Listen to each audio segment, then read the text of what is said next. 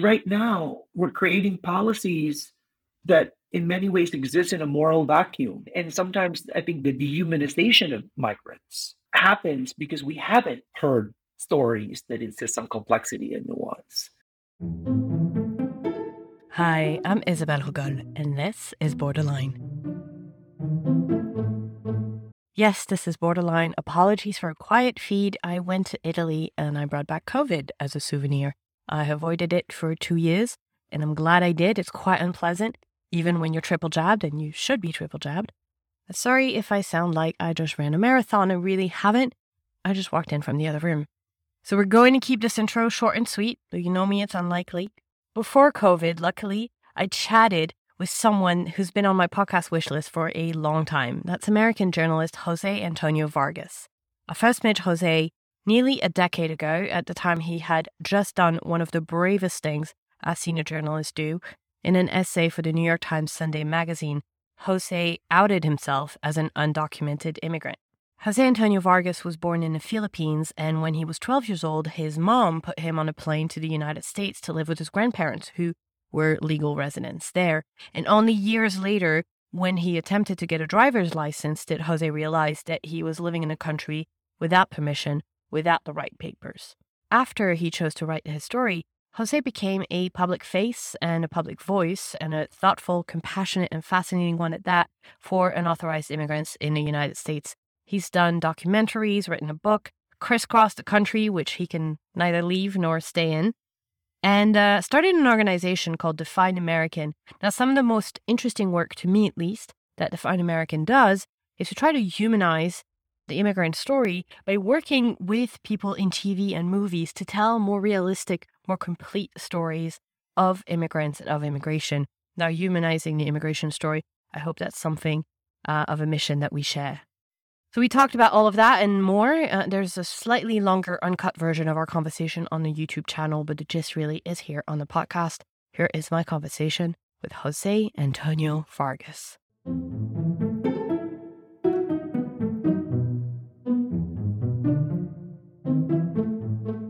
I have a question that I often start with, and I'm quite curious to hear your take on it, which is, what or where is home for you?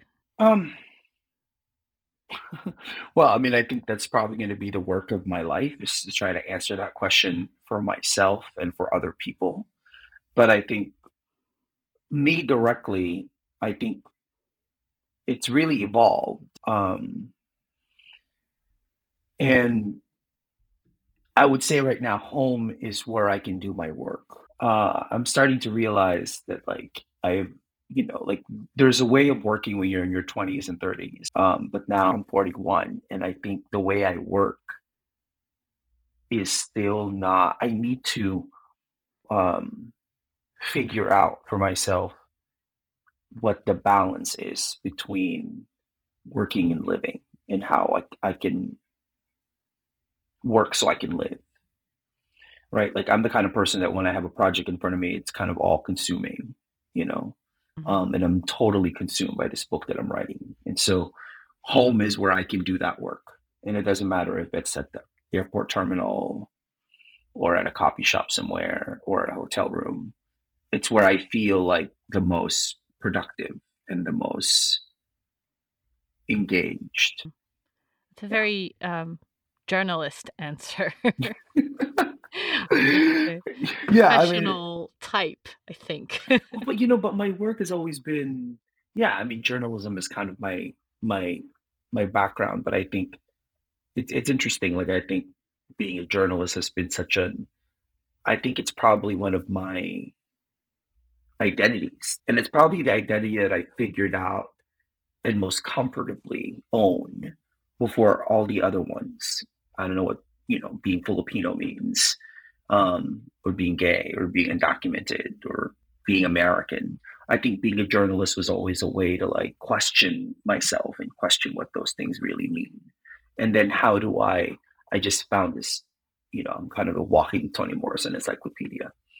And she has this great speech where she talks about one of the things that we have to figure out is how do you narrate the self without erasing other people,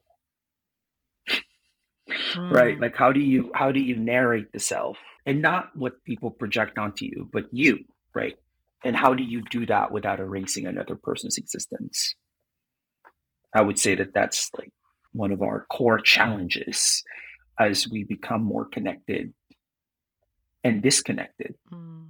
Tell me more about that. I mean, it's no, it's fascinating because there is an element of defining who we are, which comes with, defining who isn't like us or who we aren't. In journalism, certainly we do that a lot, who gets the label and who doesn't. And uh, And whose labels are we? Whose definitions are we going to oblige? Right? Which definitions are we going by? I mean, I'm in many conversations where I think I'm always the one saying, "Wait a second, like, are we on the?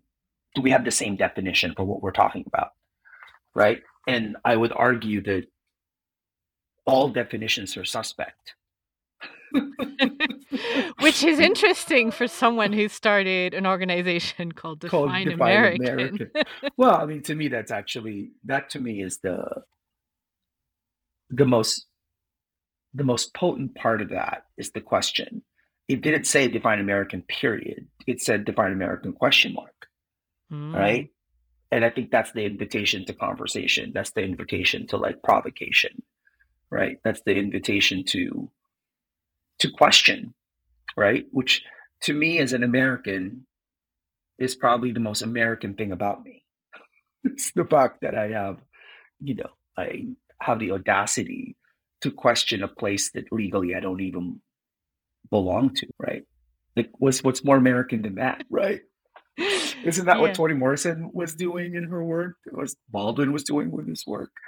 Um, all these people who are only marginalized because of the laws that have been constructed, right? Like they were born free, and America told them that they were born free, and then America said, "No, you're not." So it's like this challenge of going up against, you know, other people's definitions and claiming yourself and finding language for yourself. Like for example, I get called an activist or an advocate a lot. And I've resisted it for like a decade now. And I finally found a language why, which is so why is it that only a certain portion of the population get to be activists? What's everybody else? I feel like it exonerates everybody else from like taking responsibility for the country and for the world that we inhabit, right? Mm. Like, if I'm an activist, then what are you? What are other people, right? Like, the people just get to be not active? That kind of inactivity. Has that gotten us to where we are? Is it that because when you're in a way standing up for the status quo or defending the status quo or not doing anything which is kind of like defending the status quo, then you're like the default. But if you're speaking up for anything else, then you're an activist. No, Then in you're an that. activist. It's kind of like, it's I've been fascinated watching a lot of these artists who are like, I'm an artist, I'm not an activist. And yet there are many people whose very art is dependent on saying, I'm not what you think I am, or this is not what you think it is. Right. And yet there are people, and this is where I think race and class comes into play, like people who happen to be white just get to be, you know, artists. And yet when it's someone from a marginalized community, all of a sudden they're an activist. I think that's probably for me in the beginning. I remembered, you know, almost a decade ago now. It was one of the first events I had to do after I had come out as undocumented, right? Publicly claiming who I am as a person and blah, blah, blah, blah. And I was at this event and this person said, the former journalist introduced me and said, the former journalist, now immigrant rights activist, Jose Antonio Vargas. And I had just started doing this work. And I'm like, wait a second, like, I am a journalist. Like, so wait, when did I become a former? Like, when did that happen? And then when did I become an activist? Once I started telling you that I'm not who you think I am and that I actually have to like name what this is that people can't even name, right? Like back then, this was what? 2011, 2012, right? When immigration, in many ways, I mean, even now in this country, immigration doesn't, it has not a priority for progressives, right? I mean, I think there's been numerous polls that legalizing people in America is usually a lower priority than legalizing marijuana, right? Which, by the way, I've never smoked pot. I hear it's amazing. I think it's great that people can legally smoke pot. I think people should legally be allowed to smoke pot. But I just find it really indicative of our culture that that's a higher priority than legalizing people. Mm.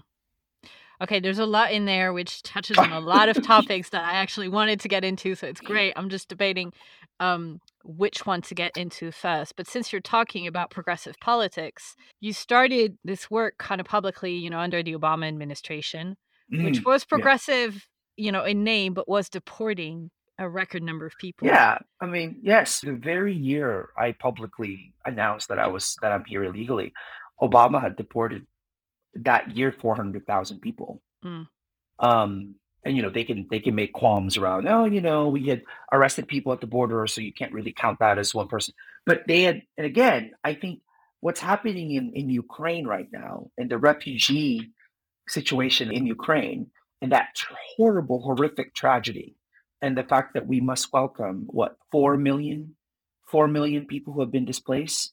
I think more than that. So internally within Ukraine and then within yeah, neighboring countries, the United States right now, I think, is in the process of processing 100,000 Ukrainian refugees who have claims to asylum, which is, by the way, it's legal to claim asylum, right? You have a right to claim asylum. yeah. Now, And you you may can't be cap that. denied, can't cap that. You may be denied, right? But it's to me, it's so jarring in the most fundamental way to see how human beings who are Ukrainians are being treated and talked about and contextualized versus people coming from, African countries or Central American countries. Like, what is that about, right? Hmm. And as you noted, so I started this organization during the Obama era. I was arrested at the border, at the U.S. Mexico border, during the Obama era, right? When all those young, you know, kids as young as 3 to as old as 14, walking from El Salvador, Honduras, Guatemala, all the way to Mexico, all the way to the U.S. Mexico border. And I could probably count in one hand how many times those kids, now we're talking about children, were talked about as either refugees or asylees. They were either called migrants or unaccompanied minors, or to some extent, even illegal immigrants, these illegal immigrant children. I remember seeing a headline on like CBS News, these illegal immigrant children. And I will never forget the language that Hillary Clinton, who had been a champion for children ever since her public profile was rising in Arkansas when Bill Clinton was in the governorship. Even Hillary Clinton was imprisoned by the language that we use on this issue, that she couldn't even call those children children, right? I think there was an interview she did with Jorge Ramos, and she basically said, go back, don't come. Which we heard again recently from She heard again recently. Kamala Harris. And so Kamala I'm Harris. wondering, after the Trump years, which were extremely aggressive in the rhetoric and the policies, the Biden campaign kind of promised something different. And I wonder, what it's like over there. I haven't been in the States in a couple of years, but is it really different? What is it like? Well, it took the Biden administration about a year to lift Title 42. The Trump administration used the pandemic to say that we should violate our own laws and not allow people to claim for asylum, to apply for asylum. So that was just lifted, or it's going to be lifted actually in May 23rd, I think is what they said. It took the Biden administration a year to do that. I think in some ways, this Democratic administration is showing us, again, the limitations of both of these parties.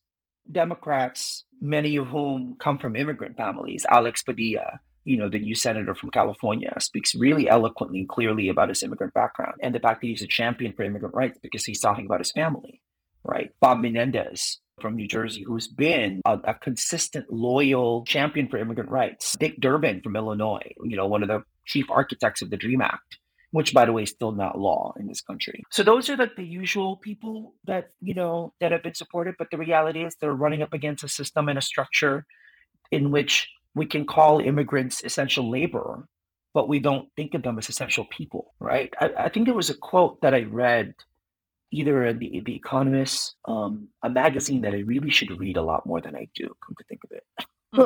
um, there was a quote about some MP who said, "We wanted workers and they sent us people." Right? Like, where would the global economy be without migrant workers? And at the same time, every time that you make that sort of economic argument for immigration, I feel like it's kind of a dangerous slope to kind of be Mm. utilitarian in the Well, way actually, that we yeah, look at immigrants and especially refugees. especially, well, that's actually why I'm bringing it up because I'm realizing a decade into this work that focusing on immigrants as labor has been counterproductive in many ways. Again, it has shown us the limitations of looking at this as an economic argument, right? And the thing that I'm questioning a lot about myself these days is the limitations of empathy. Is empathy, which is something I pray for, I hope my work traffics in empathy. But at the same time, how can we talk about empathy with the kind of awareness, hyper awareness of the power structures that exist? At the end of the day, people get up every day thinking about themselves and what ails them and what worries them and their concerns. They're not getting up every day thinking about me, right? Or why is it that, I'm still undocumented? There are structures and there are systems bigger than just all of us. And so, how can we act as individuals, but at the same time, make sure that we are aware of and are actively dismantling structures and systems that are in direct conflict with our individual principles? Does that make sense what I'm trying to say? Yeah, it does. Well, I mean, you mentioned yeah, traffic and empathy in the work that I do. I often encounter people who have a instinctive kind of anti-immigration reaction because Mm, that's the rhetoric they've heard so much. And I actually find that it's usually quite possible to change their mind within a 5 or 10 minute conversation when you start giving concrete example. They're like, "Oh, we don't want immigrants at yes. all, right?" And then you're like, "What about this person from Ukraine, or what about this person from Haiti? Here's what happened to them. Here's what they're Once contributing." And once you then personalize it, yeah, right? Yeah. and so one of the shows that I binged over lockdown actually was Superstore. When you have this character Mateo who learns that he's undocumented, I was like, huh, that really looks like Jose's story. And then I Googled it and I'm like, oh, it is Jose's story.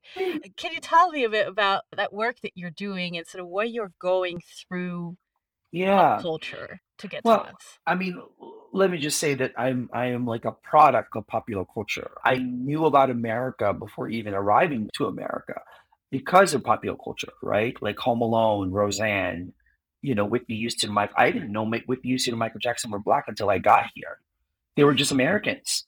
Like, the Philippines was the first exercise in empire building for the United States. So apparently the Philippines is the most Americanized of all the Asian countries. I don't know this, I but that's what believe people that, say. yeah. So I'm a product of it. I speak the way that I do because I consumed everything at the Mountain View Public Library and borrowed every movie, every VHS tape from Blockbuster. Remember Blockbuster? That was like a Mm-hmm. big thing. So every immigrant will tell you that the first thing we know about America we learn from the screen, maybe a television show or a movie. So that was always an interest of mine. And given the limitations of enacting any sort of immigration reform at the federal level or the national level, one of the first things I really did before I even started Define American was to kind of do a landscape analysis of where everybody is. And this is again, I think the journalist in me. Like who are all the organizations? What do they all do? What lane do they occupy? And then pretty early on, it surfaced, became clear that narrative was kind of this uncharted territory, right? Meaning narrative as a system of stories, not just one individual story like mine, but where does the individual story exist in a constellation of stories? So you hear it on TV, you listen to it on the radio, you read it in a book, you watch it on a TV show or a movie. So because that terrain was in many ways virgin territory, you could really look at, for example, the LGBTQ movement, right? I was in high school when Will and Grace was the number one show on television. I was in middle school when Ellen DeGeneres came out as gay, right? On the cover of Time magazine. Mm-hmm. So I always saw those as like a way to get people to understand what they think of as other or what they think of as not them. So we took that strategy and looked at organizations like GLAAD, which has been very, very successful here in the United States. So much so that they have an award show every year that it's like an actual thing that honors representation of LGBTQ people in the media. It's fascinating to me how that has become a real thing, and representation of immigrants is nowhere near that, right? So the Hollywood working in film and movies, is become kind of our flagship program. We started it with Superstore. It was actually our first consulting project, and we reached out to them because they knew that they were inspired. There's how many undocumented gay Filipinos do you see on television? You know what I mean? So we reached out, and it was so interesting because they said they were going to introduce this character. And then I remember one of the initial conversations was, oh, yeah, we'll make the character legal by the end of the season or something. Magic trick, like, Like, what is that? Some sort of yeah, like that doesn't immigration happen. reform by immaculate conception? Like, how does that happen? Yeah. Right. But remember, this was Trump who had been elected president. So even people who mean well had no idea that you couldn't just poof, you're a US citizen, Mm. right? The number one question I get, and here I am doing this work for more than a decade, is still, why don't you just get legal? That is the Yeah. number one question. So what is that about? That's about narrative. That's about story. That's about information, right? People have no idea. So using that character, so we worked on that show for what, 4 or 5 seasons. And what I loved about Mateo as a character is that he really avoided all the tropes. Like he wasn't a good immigrant or a bad immigrant. He was just an immigrant. He could kind of be an asshole because people can be an asshole, Mm. right? He wasn't like some perfect immigrant. He wanted to date, right? I love that he's a part of a community.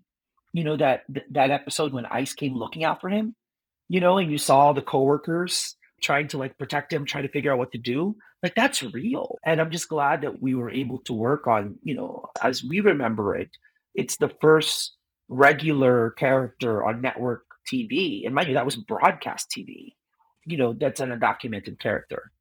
Mm-hmm. So we read the scripts, we consulted on the character, and then that became the jumping off point to what's now become a really robust consulting program. I think we're up to more than 100 television shows and films.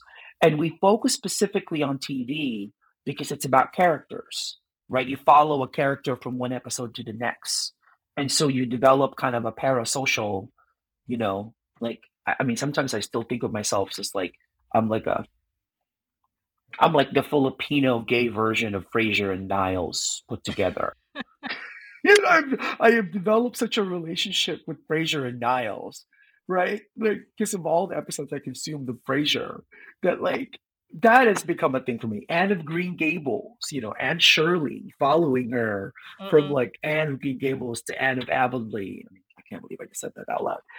That's But okay. right, I also binged that in lockdown, so you're speaking my language. so but and the thing about this too is like when you follow the characters, one of the things that has become clear to me, especially because before the pandemic I was traveling nonstop across the country, is most people, most Americans, specifically white Americans, live in predominantly white towns and have predominantly white friends, meaning the only time they meet a person of color and or an immigrant is through the media they consume. So Mm-hmm. what? I'm going to leave it up to Fox News. I'm going to leave it up to conservative talk radio, right? We have to intervene. And so in many ways, that's our work is intervention. And it is super powerful because one of the shows that I read that you worked on is Roswell. Ah, Um, yes, for me, that's a meaningful one because there was another Roswell. There was the original Roswell when I the was a original teenager, and I Roswell. was Yes. obsessed with it. But now looking at it as someone who knows better, I realize that that original Roswell just completely erased the immigration story, which was in the Hmm. original books. Every character was white.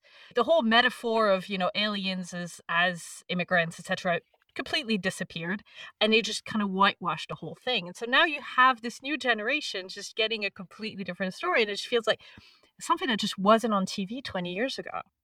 And thank you for saying that because I think people forget that there was an original Roswell. I think it was the was it the UPN or CW or Oh my! It was a whole thing. It was WB, and then before WB? CW, and then there was a WB. whole fan campaign. It got canceled. There was a whole fan There campaign was which a I whole fan campaign. participated in when I was like 17 years old to get it saved. Where the network executives were inundated with Tabasco bottles because the characters eat a Okay, lot see, of Tabasco, I didn't know and all of I didn't know all of and that. and it got picked up by UPN for a third season. And final, it was really really bad, and then it got canceled. It was a whole thing. Yeah. But we loved working on that show. I mean, again, especially now, this is like the golden age of television. And so, in this golden age of television, um, given that, we're still a relatively small nonprofit organization, we can't do everything. So, we decided that our kind of anchor is movable middle. We actively want to consult on shows that reach what we call the movable middle, right? It's not like the rabid anti-immigrant right or the pro-immigrant left, which is really, if you look at the numbers, not that big. So the Mm-hmm. base for support for immigrant rights in this country is not terribly big. That's why you don't see people protesting. There's just not a lot of energy in that way. Now, mind you, I'm not minimizing at all the activism that is happening. Clearly, as someone who's friends with many, many activists and organizers and advocates, that's happening. But even after the Trump era, or now that we're out of the Trump era, it's been interesting how even though nothing relatively little has changed for the lives of immigrants in this country, especially undocumented immigrants, you don't see it, you know, kind of covered with the same kind of like alarm bells. I mean, I remember one of the first things I had to keep telling people during the Trump era was that Obama didn't have that great a history with immigrant rights. And progressives didn't want to hear that. Mm-mm. They were like, wait, what? What about Obama? So I think realizing that this is a product of a bipartisan mess and that what's happening, the status quo is the way that it is because in many ways we prioritize labor over people. So long as they're doing the work, Yeah. you know, So that we keep the US, I'm not there, but we keep the undocumented migrants because we need them to do the work, but we also don't care enough about them as people yep, to, make their lives easier and give them documents and status. yep, yep. And that to me is what's and look, as you know, I'm not able to see the world, not yet. And maybe because of that limitation, I always push myself to think about the global context. So, what does this mean globally? In the era of like Amazon Prime, in the era of iPhones, in which consumerism is absolutely global, markets are completely interdependent. And yet, these workers, documented or undocumented, right? There's a kind of it feels like we have yet to find some sort of language that talks about how borderless business and money is and how people are still very much locked up by these borders Yes, and by yes. these limitations. And I'm trying to understand what are the narrative shifts that we all need to work on so that people can actually be free to move from one country to the next if they want to. Because that's the other thing. One of the things we have bastardized is most people don't want to move. Most people want to stay where they are. And of course, that's more than okay, which means that the people who decide to move, who decide to leave what they know to go to a place that they don't know, that is an act of courage. That's a courageous thing to do. Mm. There's there's a lot there that I've been thinking about a lot, and in these interviews I've been having. One is that the backlash against globalization has turned against people much more easily, because in a way it's something that's probably easier to understand when you Hmm. see, people from somewhere else arrive in your country, or people crossing borders, in a way that it hasn't turned against, flows of trade, of capital, of products. During the pandemic, there was this instinct to close and our borders and be safe. But obviously we couldn't do without trade from other places because our economies are so interlinked. But we were, quite okay with closing the door to people. And in a way, it's easier to be mad at an immigrant than it is to be mad at a company that is, offshoring its profits. And Mm. I, I don't know if there's a question there, but it's something that I've been thinking about a lot. In that the immigrant is an easier representation of a global world that we Yes. can't quite control and that we don't quite understand. Don't quite, and by the way, that we benefit from, right? I mean, I try. Sometimes it's really hard because you're like, I don't want to buy from Amazon, I want to support local businesses. And then, but there are sometimes when it's like Amazon is really the quickest thing. And I have to say, the way Amazon Prime is structured, it's like, whoa, like, what is this? But then I think to myself, if I make that purchase, what are the actual consequences of that I don't even know, right? Kind of the unseen irrigation system that once we do that, who's benefiting, who's not benefiting, whose money, and now having traveled all over the United States, and you see towns that have been decimated since the 80s because the labor market, because the businesses have moved, they moved offshore, right? I think we absolutely must address that. We absolutely must address like how globalization has impacted like direct families. I mean, I think that's something, I don't know about you, but I feel like in many ways we haven't really told that story as much as we should to really understand the global economy at play. And how it has forced people to move who, as you say, don't want to move because there are plenty. There has to be a right to stay at There has home if that's what you wish. I'm still sitting with this, and it happened what 2 years ago now, before the pandemic, certainly. Like I ended up writing a book um, a few years ago, 3 years ago now, and it's called Dear America. And colleges, to my surprise, probably the most surprising thing is colleges are like assigning it, right? Like to read. And the freshmen at Louisiana State University in Baton Rouge, which is like a conservative area, some dean decided that all the freshmen ought to read my book. And so they bought a lot of copies. My publisher was like, you should go. So I went. And I had to give like a convocation, met the students, predominantly white students from predominantly conservative families. I remember one woman came up to me and said, for Christmas, her grandmother gave her Rush Limbaugh books every year. Sets the stage right there. Sets the stage, right? And so during the convocation, I gave a little thing, and then there was a Q&A. This young man gets up and says, Mr. Vargas, in the book, you said that your mom doesn't regret sending you here to America from the Philippines because you look how you turned out. And then he goes, do you regret being sent here?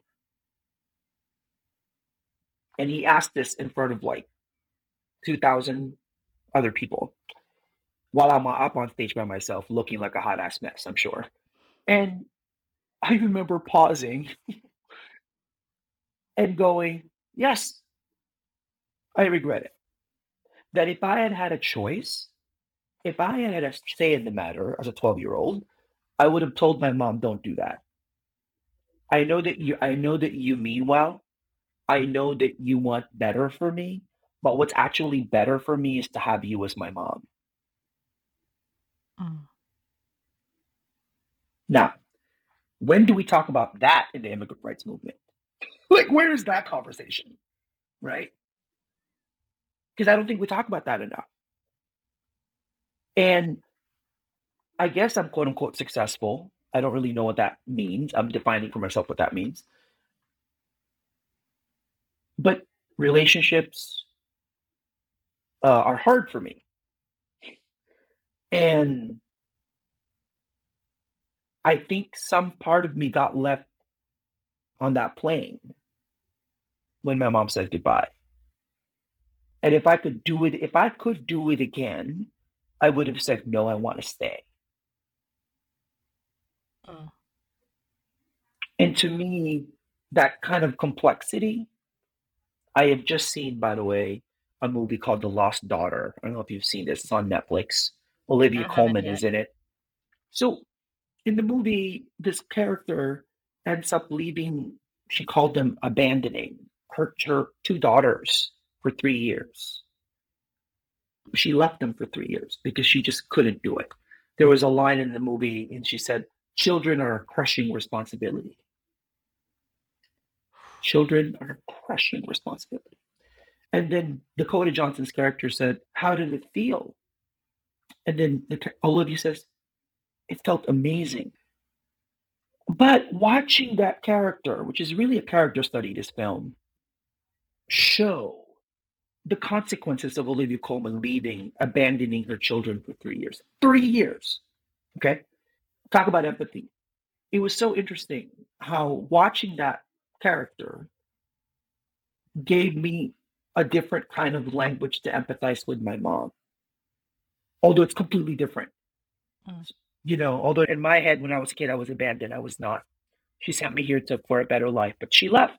It's been almost 30 years. But watching what Olivia Colman had to live with and made me see my mom in like a really different way. This is why to me art is so amazing in this way, right? What does a Filipina woman have to do with Olivia Colman's character, who's some professor of Italian translation, you know? But in the human condition part, there was that connective tissue. And that's the power of story, That's the right? power of story. I don't know. How do you quantify that? How do I measure that? That's different from 300 people showed up at a rally, Mm. right? Or, these are the 1,000 signatures that we collected. I don't think it's less valid, but it's real, it's tangible. I think narrative is not a slice of the pie, it's actually the pan. So I think trying to understand in many ways what we face in this country and in the world are narrative challenges because we've been told all these stories, right? What Toni Morrison calls the master narrative of history, the master narrative of fiction. I'm so glad that we're finally living at a time when the British royalty is going to Jamaica and the master narrative is being questioned, right? Saying, wait a second, we don't want to be your subjects. Whose decision was this? Right? So like we are questioning narratives and at a time of just the fracturing of media for good and bad, right? I think having strategies that are not one size fits all, like we could have just said that Define American is only focusing on Hollywood, but that's not enough. What about the news? What about YouTube videos? When you go on YouTube right now, you type immigration, you'll be bombarded by all the anti immigrant videos that you're seeing on YouTube. And we realized this woman, Shauna, who's the head of our digital storytelling program, she realized that there isn't a concerted effort among immigrant rights organizations or people who care about immigrant rights to actually come up with a way to counter all these anti immigrant narratives on a place like YouTube. So we have a program specifically on that, right? So I think looking at the entire media ecosystem and figuring out, like right now, we don't have a theater department or a book department, but I can easily see that that's something that we ought to be pursuing. Picking up on something that you said earlier, you mentioned, oh, we're not having this conversation in the immigrant rights movement, about, Yeah. how you felt about, your mom sending you to America. And I wonder if that's because, in a way, when we acknowledge the ambivalence and the nuance of all of this, it feels like giving an inch to the people that don't want us around, or that you have to be very, very pro, very positive, very as black and white in a way as the other side is, in order to fight that narrative. That it's really hard to make room for nuance. Does that ring true? But to me, this is this is why storytelling is so crucial, because it's the only place. It may be the only place where nuance is necessary and can exist, when two things can happen at once. Politicians need to be elected, and they'll say whatever they need to say to get elected, right? That means too often that nuance is not part of the equation. But it means, though, that we have to insist on it. We insist on it at Define American with the stories we tell and that we help tell, right? When you go to our website, it says very clearly we're humanizing the immigrant narrative one story at a time. That is a huge task, right? Huge task. And humanizing means not making any judgment on what if the mom didn't want to send, that anecdote that I just gave. And I remember when I said out loud, when my answer was, yes, I regret it. I would have preferred to stay home. I kept thinking, who else has said that? Where is that story? Right? Is there a movie on that? Is there like, Mm-hmm. is somebody, because I think I need to see that. Because right now we're creating policies that in many ways exist in a moral vacuum. And sometimes I think the dehumanization of immigrants, happens because we haven't heard stories that insist on complexity and nuance. When Trump was president, all I kept thinking was, I don't want any more tragic porn. Whenever you turn on the TV, it was like an immigrant crying, torn from their families. I mean, it was like, who is this for? At the time, we had an artist in residence, Yosemabe, as brilliant man. He coined the term undocujoy, just to look at what it means to actually inhabit happiness and joyness, and where do we find that? So just even showing photos of smiling, undocumented people was like a way of rebelling. Was again insisting on nuance and complexity.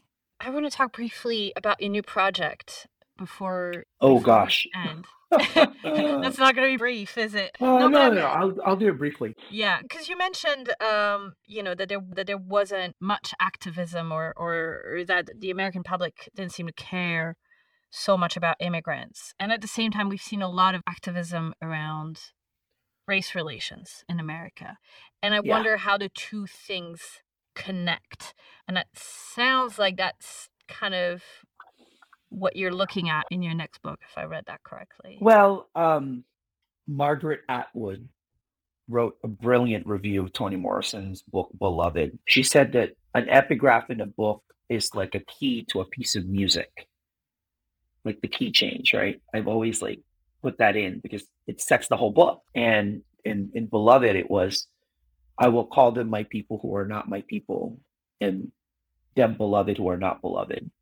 That was the epigraph for that. Romans, it's from the Bible. My epigraph for this book is a James Baldwin quote. I'm only black if you think you're white. Hmm. I'm only black if you think you're white. So it signals the construction, right? That race is a social construct. So now that you have the emerging American majority in this country, mostly not black and mostly not white. There are 59 million immigrants in America. In the next 50 years, the 59 million immigrants and their children and descendants will constitute 88% of the population growth, mostly from Asian and Latin countries, right? So where do all these Latin and Asian people fit in this black-white binary? So that's the question I'm trying to answer. And I think I'm going to get in a lot of trouble. This book may really get me deported. People are like, wait, what is he doing now? Can he just stay in his undocumented lane? What is he doing? Um, but in many ways, I think I'm utilizing every skill I have as a journalist. I love research. I'm the kind of person that I can just, I can just spend hours just going over like original sources. So a lot of research, a lot of reportage, a lot of analysis. And this is, I think in many ways, it's like the culmination of like everything I've learned about being a journalist since I was 17 years old. So I'm working on that right now. I have a really hard deadline, which for any writer is so scary. But yeah, but to me, it's race and immigration together, and you can't really have one without the other. Because again, unless you're Native American, unless you're African American descendant of enslaved people, you're an immigrant from somewhere, right? And I think the fact that we have let whiteness as a construct dictate so much of our conversation has been so detrimental to everybody, including white people. I'm always amazed when I meet white people who don't know what kind of white they are. I'm like, wait, what? Are you Irish white? Are you Italian white? Are you German white? Are you like what kind of white? And this book is actually partly inspired by all the young white people I met who had no idea, what kind of white they are. And now in this era of ancestry.com and 23andMe, I think people are more interested in kind of figuring that out. But I think that lack of awareness about people's specific backgrounds and what they had to face when they got here, it tells you that that kind of, Gore Vidal calls it the United States of amnesia, right? That kind of historical indifference has really hurt the country, specifically white people in this country. Because in Europe, people are not white, right? They're British, they're Ukrainian. It's not like this like white thing. Am I wrong on this? Well, it's interesting because I'm French, and Mm. um, I first came to the US as an exchange student when I was 17 years old, and Which I school did was you go to? Which school? Montclair High School, Montclair, New Jersey. Ah, yeah. And I was fascinated actually by meeting all those people who were like, "Oh, I'm French or I'm German or I'm Irish," and then I'm like, "No, like your great grandfather was, your great great Ah, grandfather was. Like you're not French. Like you and I don't have." You don't speak my language, you don't know my culture. And then when, you think you're French on, Ancestry Day at the high school, where you put on a beret and you kind of mock and ape my culture. So I always felt a little, I'm like, "Oh, are you French really though?" So that was my reaction. that's so interesting. And because to me, I'm like, no, you're American. But I understand that you're of French ancestry or German or whatever, but we don't have the same culture, and you have a lot more in common with a Black American or an Asian American, to me, culture wise, than you do with me, or at least, before I became Americanized, because I'm quite Americanized now, and maybe we have a bit more in common now.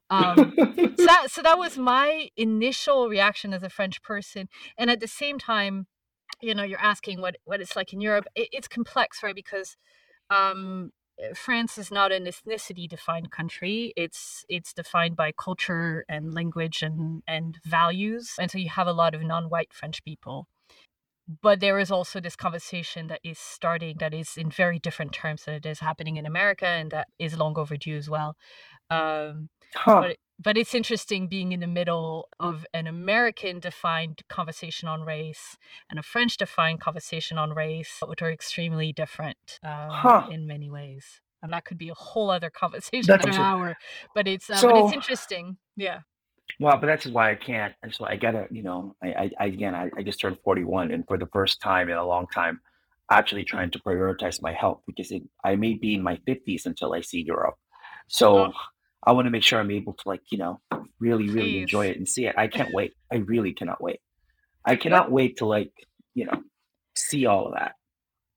if I may, I'm curious actually because, you came out so and Yeah. so as undocumented like a decade ago now, and I've heard you talk about it a lot. I haven't heard you talk so much about the consequences, and usually, we don't really seek out the limelight as immigrants, especially as undocumented immigrants. Well, What's your situation these days?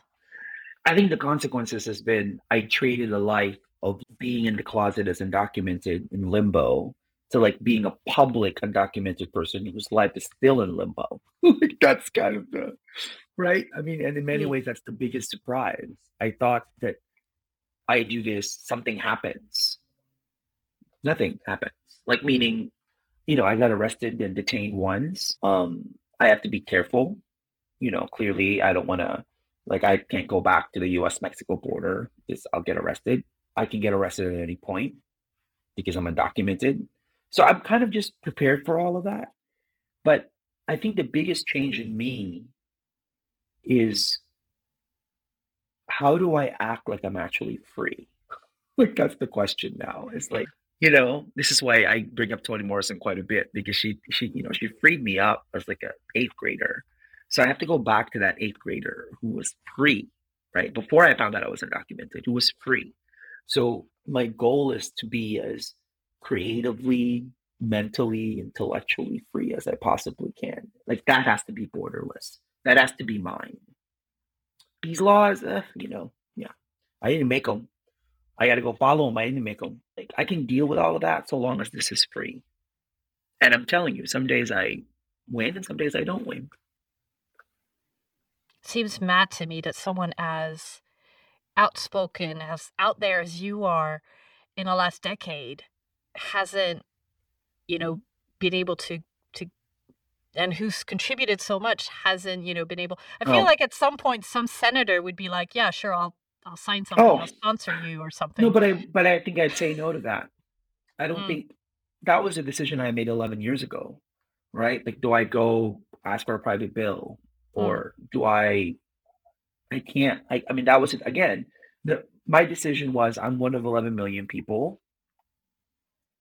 And mind you, I have quite a few friends who push me on this, who say that maybe it's time to ask for a private bill, like what you're just saying, go to a yeah. senator and ask for some sort of a relief for me. I don't know. I just can't wrap my head around that, especially because I've met so many undocumented people in this past decade. I'm not sure I could look them in the eye, Mm. you know?